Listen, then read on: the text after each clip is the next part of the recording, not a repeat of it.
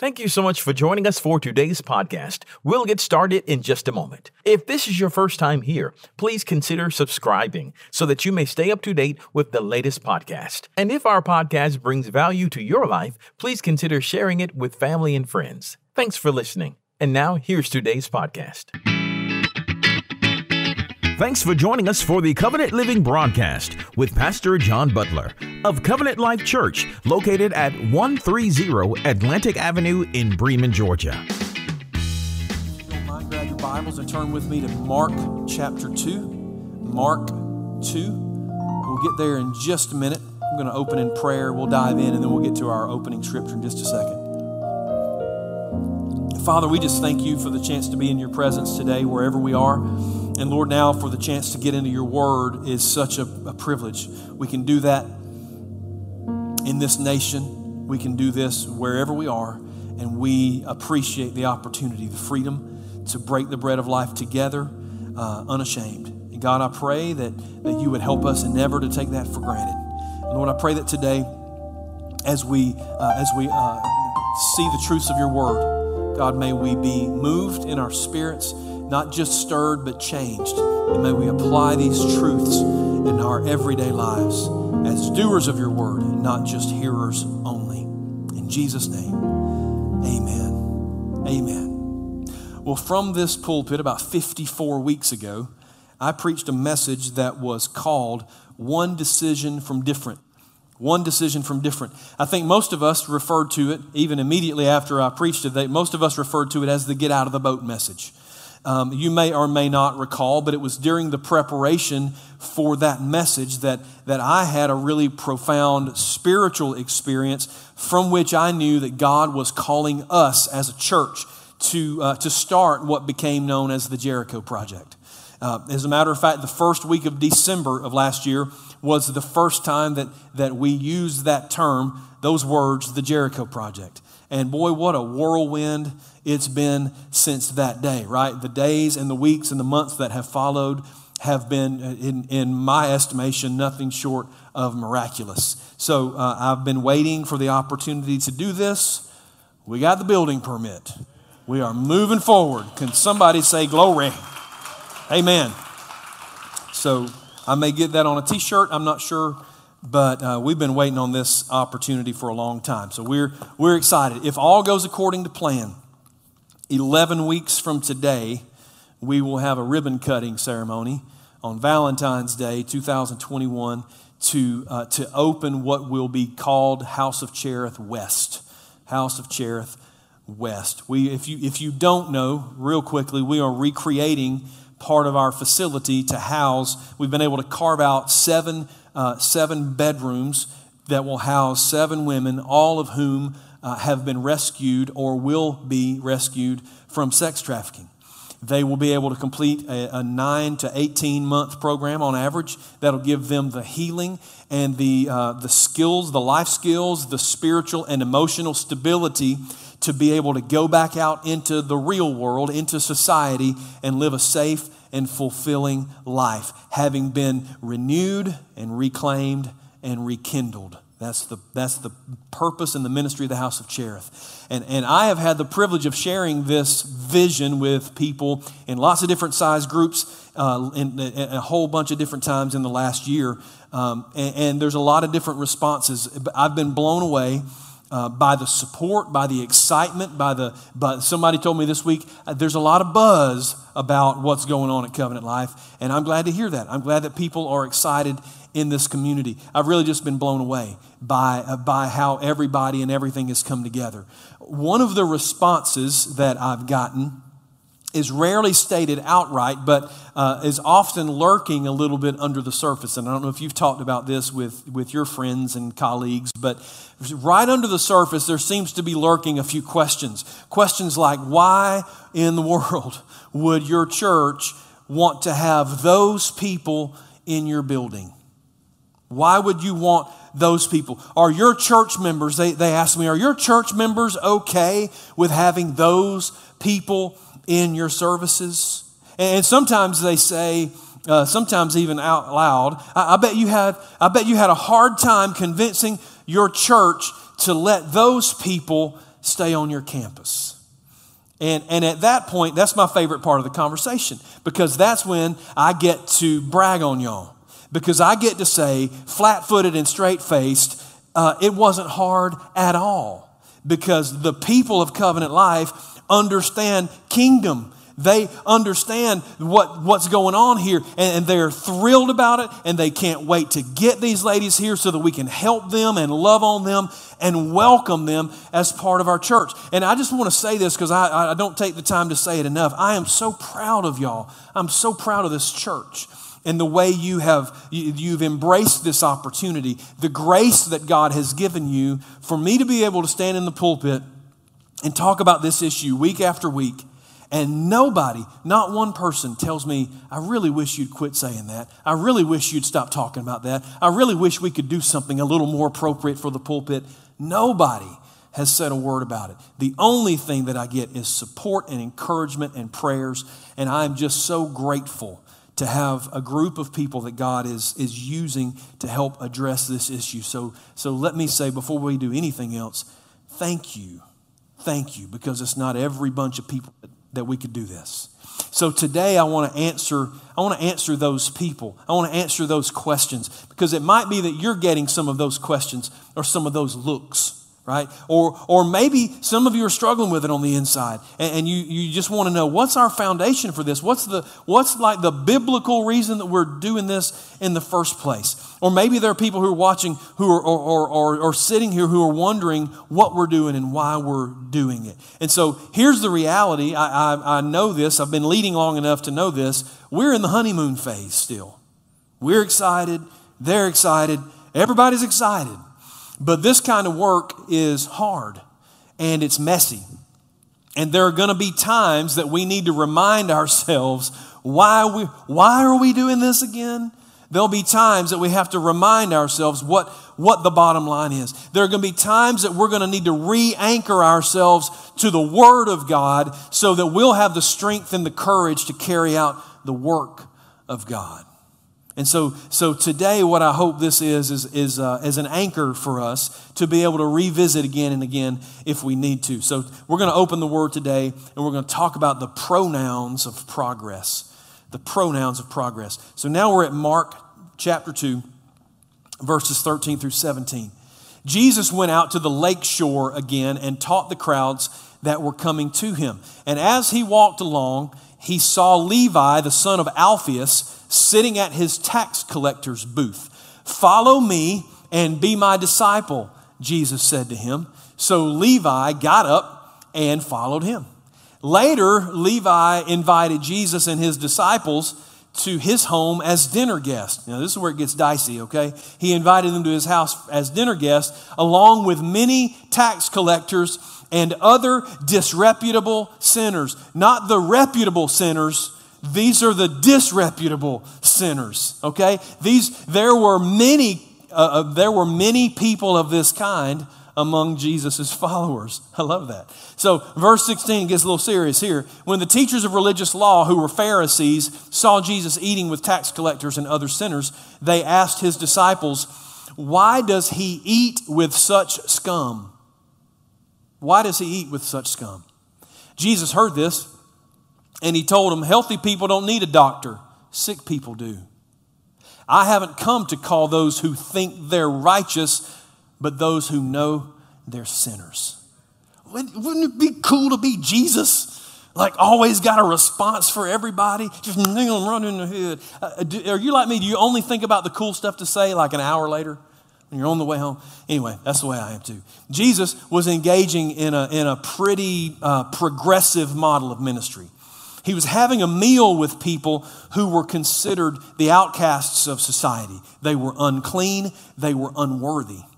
And when the religious people of the day saw what was going on, they were absolutely and utterly appalled. They could not believe that Jesus, who claimed to be holy, was doing this. So they immediately brought questions in their minds, and then they began to criticize with their mouths this model of ministry. And the essence of their criticism can be found in verse 16. And the New Living Translation, from which we read, said, "Why are you eating with such scum?" Now, most of you know that for about 10 years, I was a middle school teacher. And it's sometimes difficult to tell from the way I abuse the language, but I was actually an English teacher. That's why I get so captured by the language sometimes from Scripture. And when I read this passage, I can just immediately, I can hear the tone, I can hear the implications in their statement. When they said, "Why does he eat with such scum?" They meant those people. Why are you eating with those people? That's what they were asking Jesus.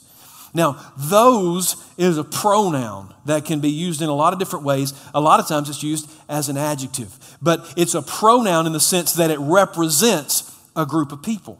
We can say those people, and we don't have to name exactly which people we're referring to sometimes. It indicates for us proximity, how close they are, or in this case, how far away they are. That there's a lot to be learned just from the language that people use. Now, in the minds of the religious people of that day, those people meant people who were over there. Okay? They didn't want to be close to them. They didn't want anything to do with them. They didn't consider those people over there to be part of us. And they didn't think that anyone who was religious should be anywhere near those people.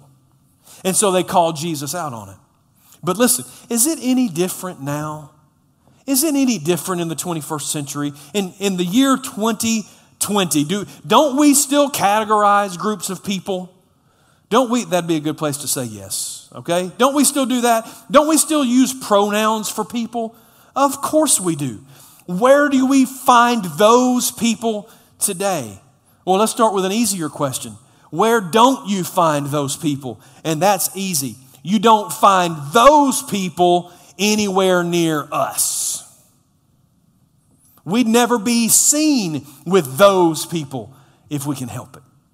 We don't want to be around those people because someone might, God forbid, think that we belong among those people.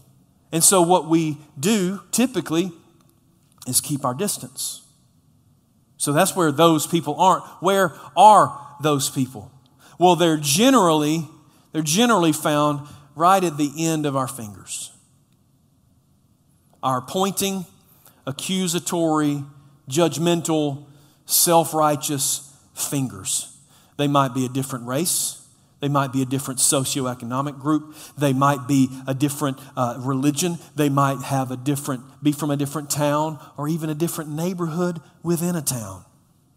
And you hear it every day. Those black people, those white people, those Mexicans, those Tallapoosa people, right? Those Bremen people, those country folks, those city people. We have found 127,000 ways to divide ourselves, to separate ourselves from those people. Who are those people? Sometimes those people are just people who have sinned differently than us. Let me show it to you in Luke 18. Luke 18, verse 9. Jesus told this story to some who had great confidence in their own righteousness and scorned everyone else. 2 men went to the temple to pray, Jesus said. One was a Pharisee, the other was a despised tax collector. Man, they wearing the IRS people out. So the Pharisee stood by himself and prayed this prayer. I thank you, God, that I'm not a sinner like everyone else.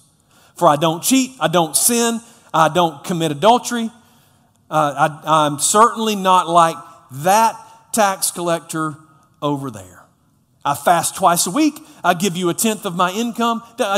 Did you not realize you have to bring a resume before you can pray? You have to tell God why you're worthy to stand there.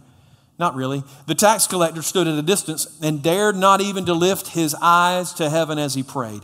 Instead, he beat his chest in sorrow. He said, "Oh God, be merciful to me, for I'm a sinner." Jesus said, this sinner, not the Pharisee, returned home justified before God. For those who exalt themselves will be humbled, and those who humble themselves will be exalted. He said, Jesus said, or this Pharisee said, God, I am glad I'm not like those people, and certainly not like that person right there. Pronouns. They always reveal where we are. This guy's basis for superiority was that he wasn't a sinner. That's why he thought he was superior, is that he thought he wasn't a sinner. But if I can play with his words for just a minute, I think he gave himself away when he said, I'm not a sinner like everyone else. No, he didn't sin like everyone else. His sin was different. But guess what? He was still a sinner. What makes him different is not his lack of sin, just in this context, his type of sin.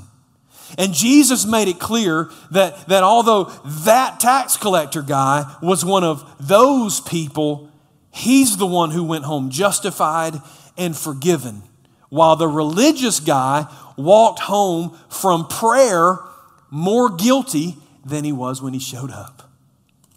And that leads us to our first point today in our pronouns of progress. Jesus came to save those people. Jesus came to save those people. They asked Jesus, why are you eating with those people? Why are you talking with those people? Why are you spending time with those people? Why bother to teach those people? And the answer is very simple, because he came to save those people. They needed a Savior. He is a Savior. It seemed like a pretty good fit. So the interesting thing is these guys knew they needed a Savior. The religious guys, every bit as sinful as the tax collectors, every bit as sinful as those people, didn't see their own need for Jesus. So John, why are we welcoming these women? Why are we welcoming those women into our facility? Why are we spending time and money and resources on those people? I think it's very simple, because they need help and they know it. They're open to receive it. They've had their pride. Life has stripped their pride away, and they have a very clear view of their need for a Savior, even if they can't recognize it, even if they can't put it in those terms right now. Let me challenge you. Let's go to the other side of that. You walk around this town or whatever town you live in the Bible Belt, and you see how hard it is to find someone who even thinks they need a Savior. You ask them, everybody's good. I'm good. Oh, I've been going to church since I was a kid. I didn't ask you that. I asked you, how's your relationship with Jesus? Right? Y'all have had those conversations. They went to church 6 times. They're good. They prayed one time. They're good. They are sinners and don't even know it. We have help and they won't receive it. We've been so blessed. We've been so protected in this country for so long that we've forgotten one powerful truth, and that is we are all born those people. We're no better than any human being that's ever been born. Every one of the women who reside in the house of Cherith West are just as valuable to the sight of God as we are. They were on His mind when He was hanging on the cross, just like we were. He didn't just die for you. He didn't just die for me. He didn't just die for us. Jesus died for those people. He came to save those people. And if we're going to be followers of Jesus, then we're going to have to get a clear understanding of what it is we're here to do and who it is we're here to pursue. And it's those people. You say, well, John, okay, so calm down. Like, why don't we just go preach to those people? Like, we kind of know where they live. Why don't we just kind of go there and tell them about Jesus, give them the chance to be saved, and then we can come back to Bremen? Like, why go to all this trouble? Why go to all this expense? And here's the answer, and it's right out of the Word of God. It's the same reason that God didn't send Moses to Egypt to preach. He sent them to lead them out of slavery. And sex trafficking, if there's any way to describe it, it is modern day slavery. And it's not just that. Poverty is slavery. Drugs, alcohol addiction is slavery. There are all kinds of things that are in the lives of the people around us. Those people are enslaved. And we can't just minister to their spiritual needs and ignore the chains. We cannot allow ourselves to fall in this us versus them mentality. Those people are the people Jesus sent us to pursue. It's been really interesting that, not surprising, but interesting that the only people who have had a hard time sort of wrapping their minds around this project that we're doing are church people. It's the church people that are asking the questions. It's the church people, not this church. The people in other churches are having a hard time because they're thinking about, what if we tried that in our church? I wonder how that would go over in our church. And they have questions. They're the only ones. They're the only ones that have those people look on their faces. For people who recognize the need, people who understand the issue, it seems really logical to them, even people who are not in the church, but it seems really logical to them that people who preach that Jesus is the answer should go in pursuit of those who are actually asking the questions.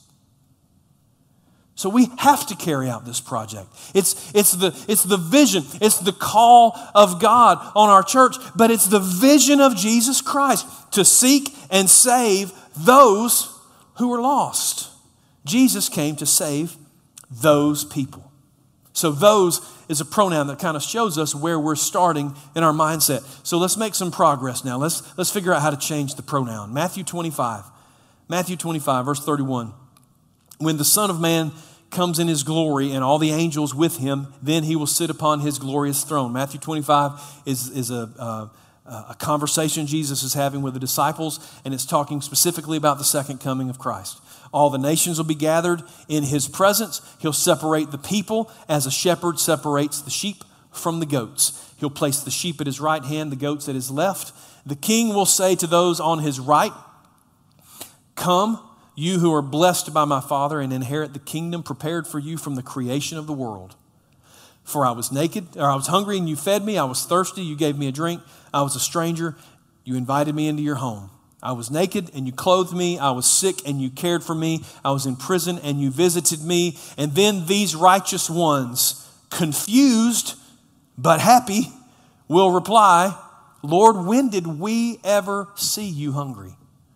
When did we ever see you a stranger and show you hospitality, or naked and give you clothes? When did we ever see you sick or in prison and visit you?" And the king will say, "I tell you the truth, when you did it to one of the least of these," not those, "these, my brothers and sisters, you're doing it to me."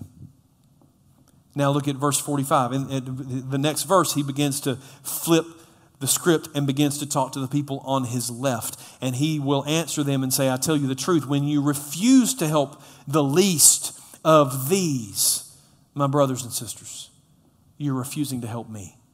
And they will go away into eternal punishment, but the righteous will go into eternal life." Jesus used a different pronoun here. He didn't say those people. He said these people. These. Not people who are afar off, but people who are close. It's not an accusing finger. It's an open, sweeping hand across a welcome group and a close group of individuals. Specifically, Jesus was talking about the Jewish people, but from the greater ministry of Jesus, when you continue to read more and more in the ministry of Jesus, the words of Jesus, the teachings and the writings of the New Testament apostles, it's very obvious that Jesus includes in these people, all people in need. Let me show you James 1:27. And I could give you a half dozen other scriptures just like this. Pure and genuine religion in the sight of God the Father means caring for orphans and widows in their distress and refusing to let the world corrupt you. Of all the things that God could have listed that would indicate pure and genuine religion, undefiled in the sight of God, he talks about how we care about the least of these. it's clear followers of Jesus have to be concerned with those who are in need. And listen, Jesus didn't say when you find somebody in need, you should throw some money at them. He didn't say when you find somebody in need, you should throw some food in their direction. Here's a very sobering second point. We'll be judged by how we treat these people. We'll be judged by how we treat these people.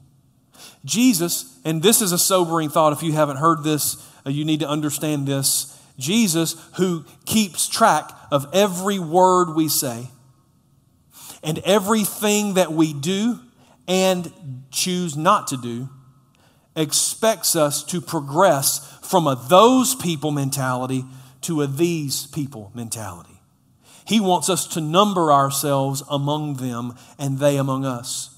He wants us to recognize that except for the grace of God, it would be us who are cold and hungry and naked and sick and alone and in prison. There but for the grace of God go I.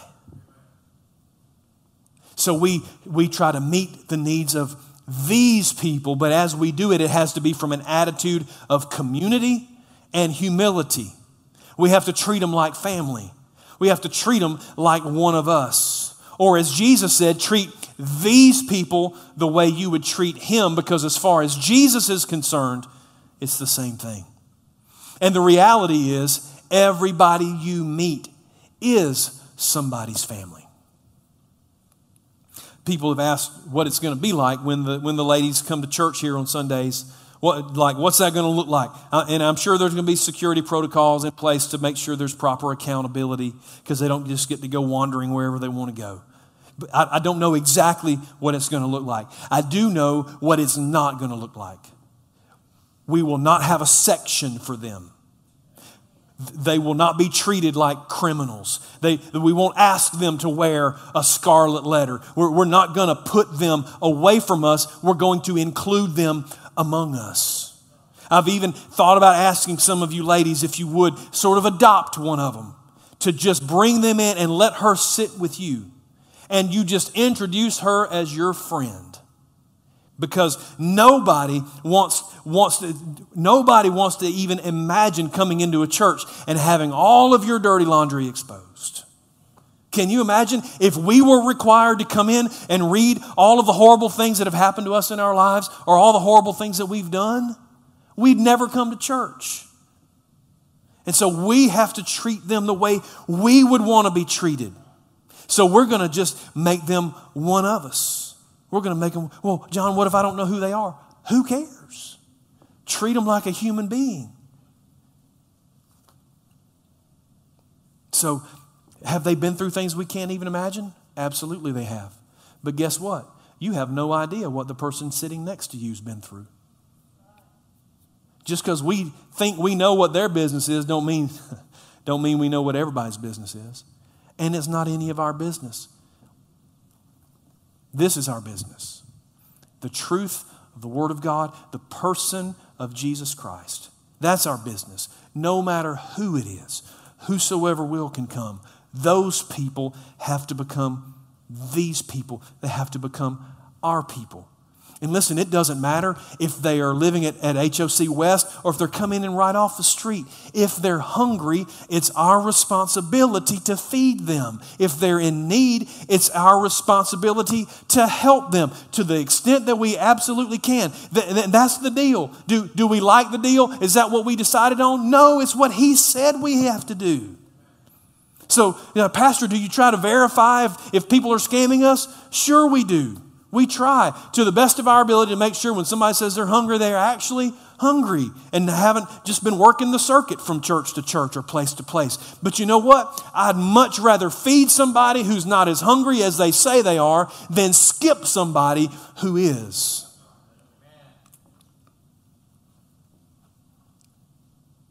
Because it could be me. It could be you. It could be our kids or our grandkids. And here's the bottom line. Jesus is watching. And I'm not using that to beat you over the head with it. It's just a spiritual reality. He's watching. He will judge us based on how we treat these people right here among us. Humans just like us. So here's the last pronoun. Here's the last pronoun that reveals progress, and I want to show it to you in Matthew chapter 9. Matthew chapter 9, verse 36. When Jesus saw the crowds, he had compassion on them because they were confused and helpless like sheep without a shepherd. Jesus was on the way somewhere when he saw this group of people. Do you know where he was going? He was, and you can grab your Bible and read that on your own time. He was going up the mountainside to pray. He was going up the mountainside to pray and to grieve over the loss of his cousin, John the Baptist. But when he saw them, there's your new pronoun. When he saw them, he prioritized them above himself. Here's the point. The kingdom is always them before me. The kingdom is always them before me. It doesn't mean you don't take care of yourself. Jesus did go up the mountain and prayed and grieved over John the Baptist. You do take care of yourself, but that's the kingdom. He took care of them before he took care of himself, because that's what he called us to do. Do you remember what Jesus said to the disciples when they came back from going into the city in Samaria to get some food? And he was right in the middle of a conversation with the woman at the well, and she was on the way to get everybody from the city. And they said, "Hey, Jesus, we got Kentucky Fried Chicken." And he said, "Listen, I don't even need that anymore." He said, "I've got food you don't even understand." What does that even mean? Well, the disciples didn't understand, but Jesus understood. When I minister to them, it ministers to me. This is how he put it in another place. Matthew chapter 6 and verse 33, it says in the King James, it says, "Seek ye first the kingdom of God and his righteousness." This version says, "Seek the kingdom of God above all else and live righteously." And then what's going to happen? He's going to give you everything you need. He's going to add it to you. You don't go seeking it. It gets added to you. When I seek to minister to them and take care of the kingdom of God, God takes care of me. See, that's and not just me in the office of the pastor, me as a child of God, as a believer, because we're all called to the same thing. The problem with American Christianity is that too often it's a me first mentality. It's about me. That's why there's a problem with the prosperity gospel, because the gospel, this book, is not primarily about how to bless you. We could fill the place up if I just quit preaching the Bible.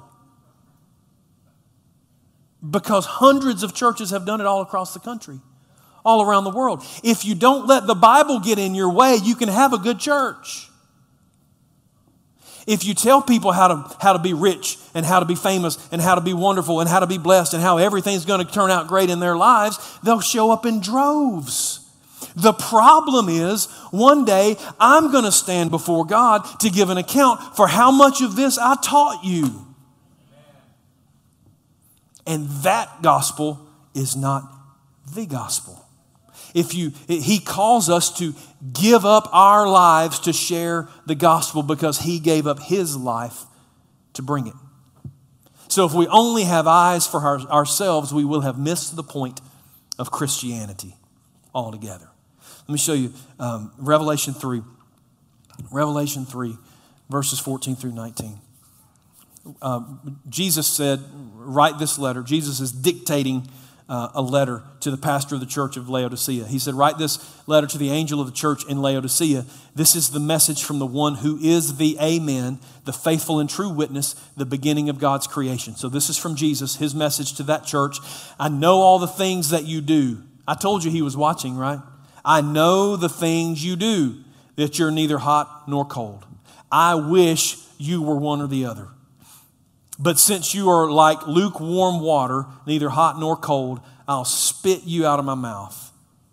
You say, I am rich, I have everything I want, I don't need a thing, and you don't realize you are wretched and miserable and poor and blind and naked. So I advise you to buy gold from me, gold that's been purified by fire. Then you'll be rich. Also buy white garments from me, so you'll not be ashamed by your nakedness, and ointment for your eyes, so you'll be able to see. Jesus said, I correct and discipline everyone I love.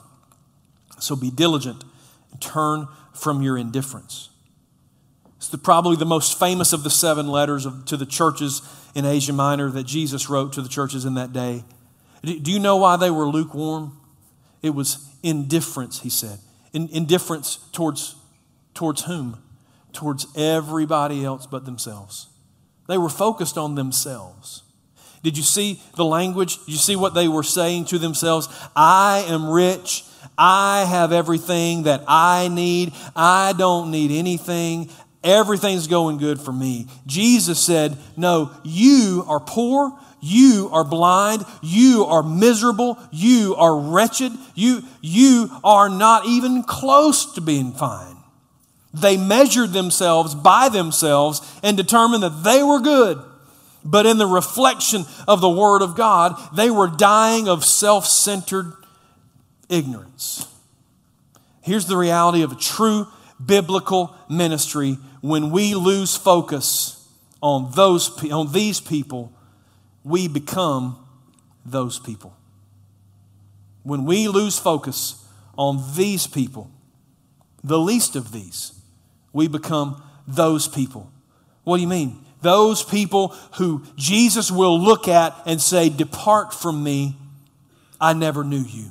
Those people who will stand before the judgment seat of Christ and will watch everything that they've done burn up like wood and hay and stubble because everything that they did was for themselves. Jesus told the disciples at the Last Supper, if you want to be great in the kingdom of God, then you will hit your knees, you will humble yourself, you will grab a towel, and you'll serve each other.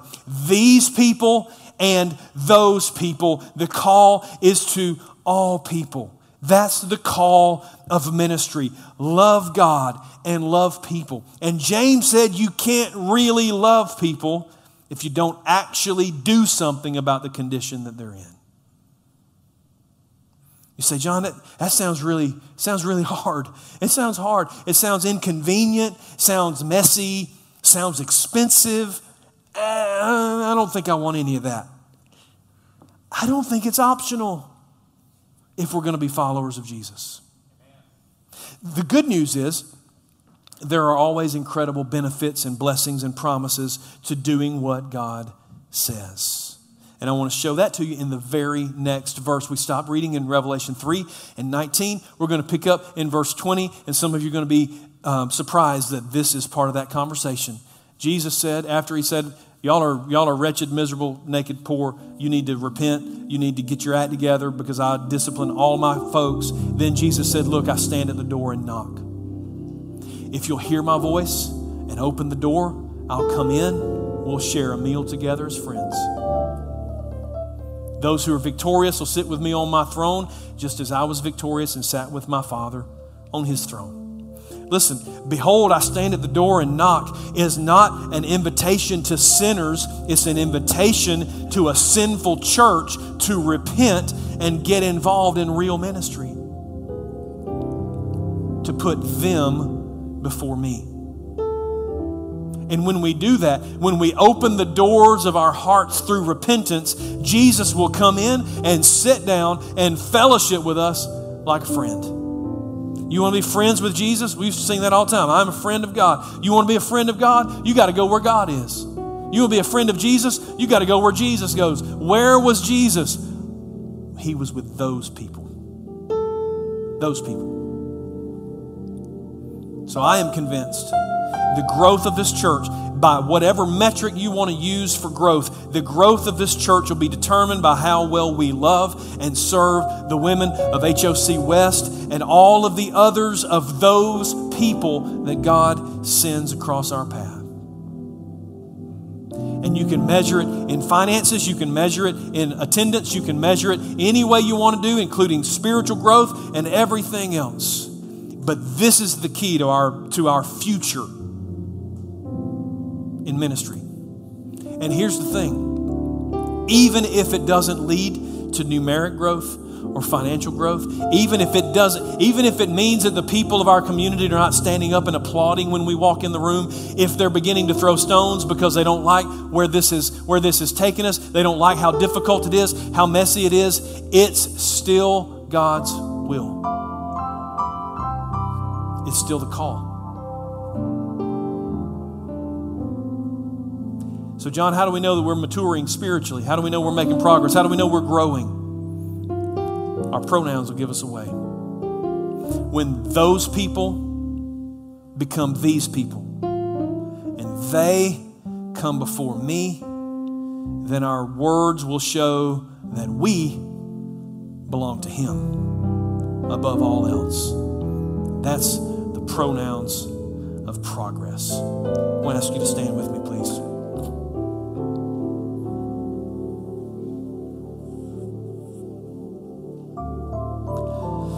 So some of you may have been expecting to hear a Christmas message today. Sorry to disappoint you. Here's the reality. We've already passed Thanksgiving, going 112 miles an hour. Christmas is coming quick. Then it'll be New Year's. And before we know it, it'll be Valentine's Day and HOC West will be open. We had to take some time to make sure everybody's on the same page, that everybody understands this was not just something that John dreamed up in a pandemic. This is the Word of God. It's the Word of God. And I want you to be secure in that. I want you to be confident in that, so that we're ready to face whatever it is God has for us. He's continuing to give vision. When we have time, we're going to talk about all the things that have unfolded and the things that we believe God's beginning to unfold and where we think God's taken us. It's amazing. It's amazing. But we have to make sure that we're grounded on this Word today. Listen, almost every one of us have some area of our life where we keep a group of those people. Right? Some people we're like, you know what? I like almost everybody except these people, those people right here. We don't know who's going to walk in our doors. We don't know who God's going to send. And so we've got to have a heart that's wide open to receive whoever and whatever, so that we can share the love of God with them. And so if you will take the time, they're going to sing a song. If you'll take the time and just spend just a minute allowing the Holy Spirit to search your heart. We'll be dismissed together in just a minute. We got to get our hearts ready every day. Let's pray. Father, in the name of Jesus, we thank you for the chance to be a part of your kingdom and what you're doing in our church, in our community. God, I just pray that you would help us to prepare our hearts. Lord, I open my heart to you now. God, I just declare if there's something in my heart as you search me, there's some area of darkness in my heart, will you shed light on it? Lord, if there's a group of those people that I just won't allow myself to connect with, I pray, God, now, before I even know who it is, I repent and I ask for your forgiveness. And I pray that you would help me to make my heart pure and clear before you, so that I can be a vessel to be used for any human being that needs to hear the Word of God, that needs to be discipled, that needs to be loved. I pray that you help every one of us in this church and everyone that you're sending to be ready. In the name of Jesus we pray. Amen. We pray that you have been blessed and inspired by today's Covenant Living broadcast. To find out more information about our ministry, just visit our website at www.covenantlifewestga.org. You can find this video there on our homepage. Just click the YouTube button and make sure you subscribe to our YouTube channel. Give us a call at 770-537-3747. That's 770-537-3747. At Covenant Life, our mission is to go and make disciples by being real, relational, and reaching. Be sure to join us next week for more Covenant Living with Pastor John Butler.